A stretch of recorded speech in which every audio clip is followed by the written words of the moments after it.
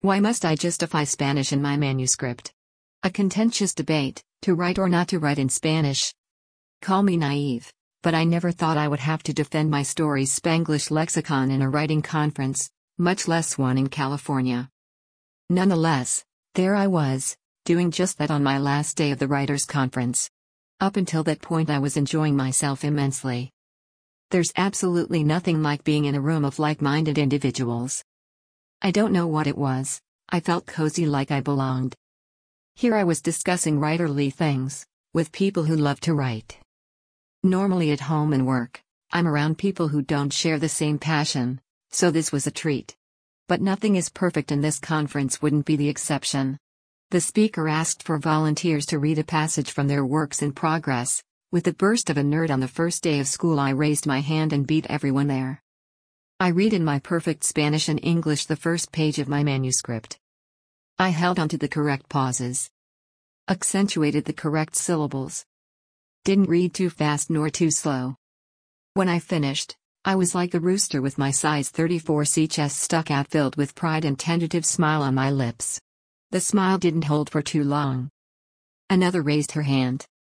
While my eyes trailed through each word on the page, and I traveled inside the page, I hadn't noticed her. But there she was, with subtle flashes of brand and jewelry that could only come from someone who's bought a home in the hills of La Jolla. "I wouldn't buy your book with Spanish words," she said. She didn't say this to me. She said it to the entire room. I didn't have a mirror in front of me, but I knew my cheeks were inflamed as soon as I heard those words. I don't know what it is about those fight or flight moments I sometimes have. I'm like a cheetah in the jungle, faced with a much larger predator. My vision often blurs and everything moves so slow, and I could hear even the quietest of farts. I looked around the room oh so slowly, hoping for someone to save me, or at the very least agree with me. But everything was oh so quiet, I could hear a silenced ringtone. Still, I scanned the room, but there was nothing. It was then I realized, in a room of like-minded individuals, I was the only brown one pushing a Spanglish lexicon in my book. I must have taken too long to talk because the speaker seized the opportunity, and in his lumberjack drawl, advised me to rethink my choice since I may lose potential readers. Without thinking, because my brain was as mushy as my vision, I said, "Then you are not my target reader."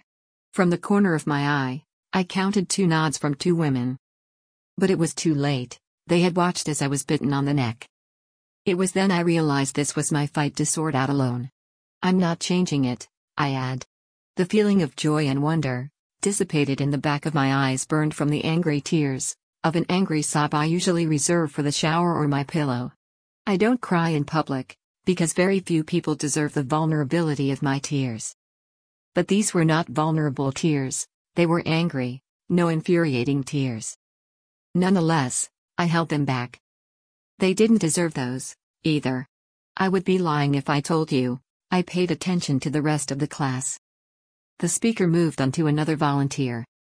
I sat there bleeding from my neck and holding onto a pen I couldn't use to write. My hand was shaking so bad, whatever I wrote was unreadable. Only scribbles with anger-filled ink. That was the last class, on the last day. When the class was finally over, many hung around and passed out cards and contacts. I stayed with my head down, filling my bag with my notepad and pens as fast as I could. But I felt her eyes burn a hole on my left cheek. From the moment she said those words, I knew right where she was, and followed with my ears each of her moves. I knew she had placed her expensive notepad in her $5,000 handbag. I knew she clicked her pen and slid it inside an inner pocket. I knew she sat back down with her hands on her lap waiting for me to be done. So I took my time because I needed to stretch my muscles before going back into the fight. While others shuffled around the room, and before I could place the last pen in my bag, she said, "I just wouldn't read it." I didn't know if this was an apology or if she was pushing the dagger deeper to hit the artery. "Ma'am, that's fine. You are not my target audience." I placed the bag over my shoulder and looked towards the door. "You know I've lived in California my whole life and I won't even learn it for my gardener. I'm not going to learn it now for a book. The thing with bias is that hardly ever we know we have them." Obviously, the rich lady with the pearls and expensive bag didn't understand hers. With my knees and soul protesting, I sat back down. My bag slumped on the floor, but I raised my head high. I am a Latin American writer. A piece of me goes inside every story I write. Part of that is Spanish, and I will not change that, not even for sales. You may not do so well in sales, she warned. I know she meant well, and in a perfect world, I would have a mirror to place in front of her so she may peel the veil of racism. I would love to say that I picked up my bag and left. But I stayed there, and listened to the words of wisdom from this lady who thought she was giving me good advice. The fact is that I received good advice like this before. From a doctor who told me not to speak Spanish to my child because he was lagging behind in his vocabulary. I discovered years later he could have learned both, and eventually his vocabulary would catch up. Now he's taking classes to learn the language. At work, from the co-workers who swear I'm talking about them and ask me to stop talking Spanish. I remind them, I can speak whatever I want and only business-related messages and briefings must be in English, and this was not. I lived in Europe where most people speak more than one language, and speaking one, the other, or both are not frowned upon. But here in the most freedom-happy country inside a writers' conference in California, I needed to justify using my birth language in my work of fiction. And they will go on with their biases and probably will never admit they are holding on veiled racism, or at the very least insecurity from not knowing it themselves. And they will live their lives pointing the finger at the other because it will never be their problem. When I got home, I put more Spanish words into the story. But then I shelved it. Not because of the Spanglish lexicon, but because I chose to enroll in a creative writers program to hone my craft and eventually put the best version of me into my work. But I still remember her words. They are still painful. What's so funny about verbal scars is that they don't heal like physical ones. There's no cream to put over your scar and make it disappear. They never leave your memory bank. They just sit there, taunting me to doubt and rethink my choices. Sometimes fighting is exhausting and being on the defensive depleting.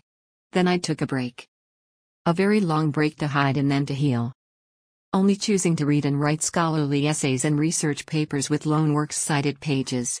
Once the break was over, I wrote again and wrote in Spanglish. On my third class towards my MFA in creative writing, I shared it with my classmates. Some advised to italicize the words because the conventional publishing standard says so. I itched to write a response, with angry words from the comfort of my home. But my husband said, "Not everything is a war zone. Let it go." And I let it go. When the professor replied back on my submission, she said, "And finally, speaking of italics, since this issue will probably come up, you'll want to make a decision about whether to put the Spanish language in italics in the text. It is often standard publishing practice to put non-English words in italics. However, many writers also feel that this is a stylistic as well as a cultural issue, and they choose not to put other languages in italics. Since dual identity, and inhabiting a bilingual universe, seems key here, you keep the text as it is and avoid italics when different languages are used. For me, is a cultural issue. Spanish is to me like the color of my eyes. It will always be a part of my life. Every world that I create has a piece of me, and that piece is Spanish without italics.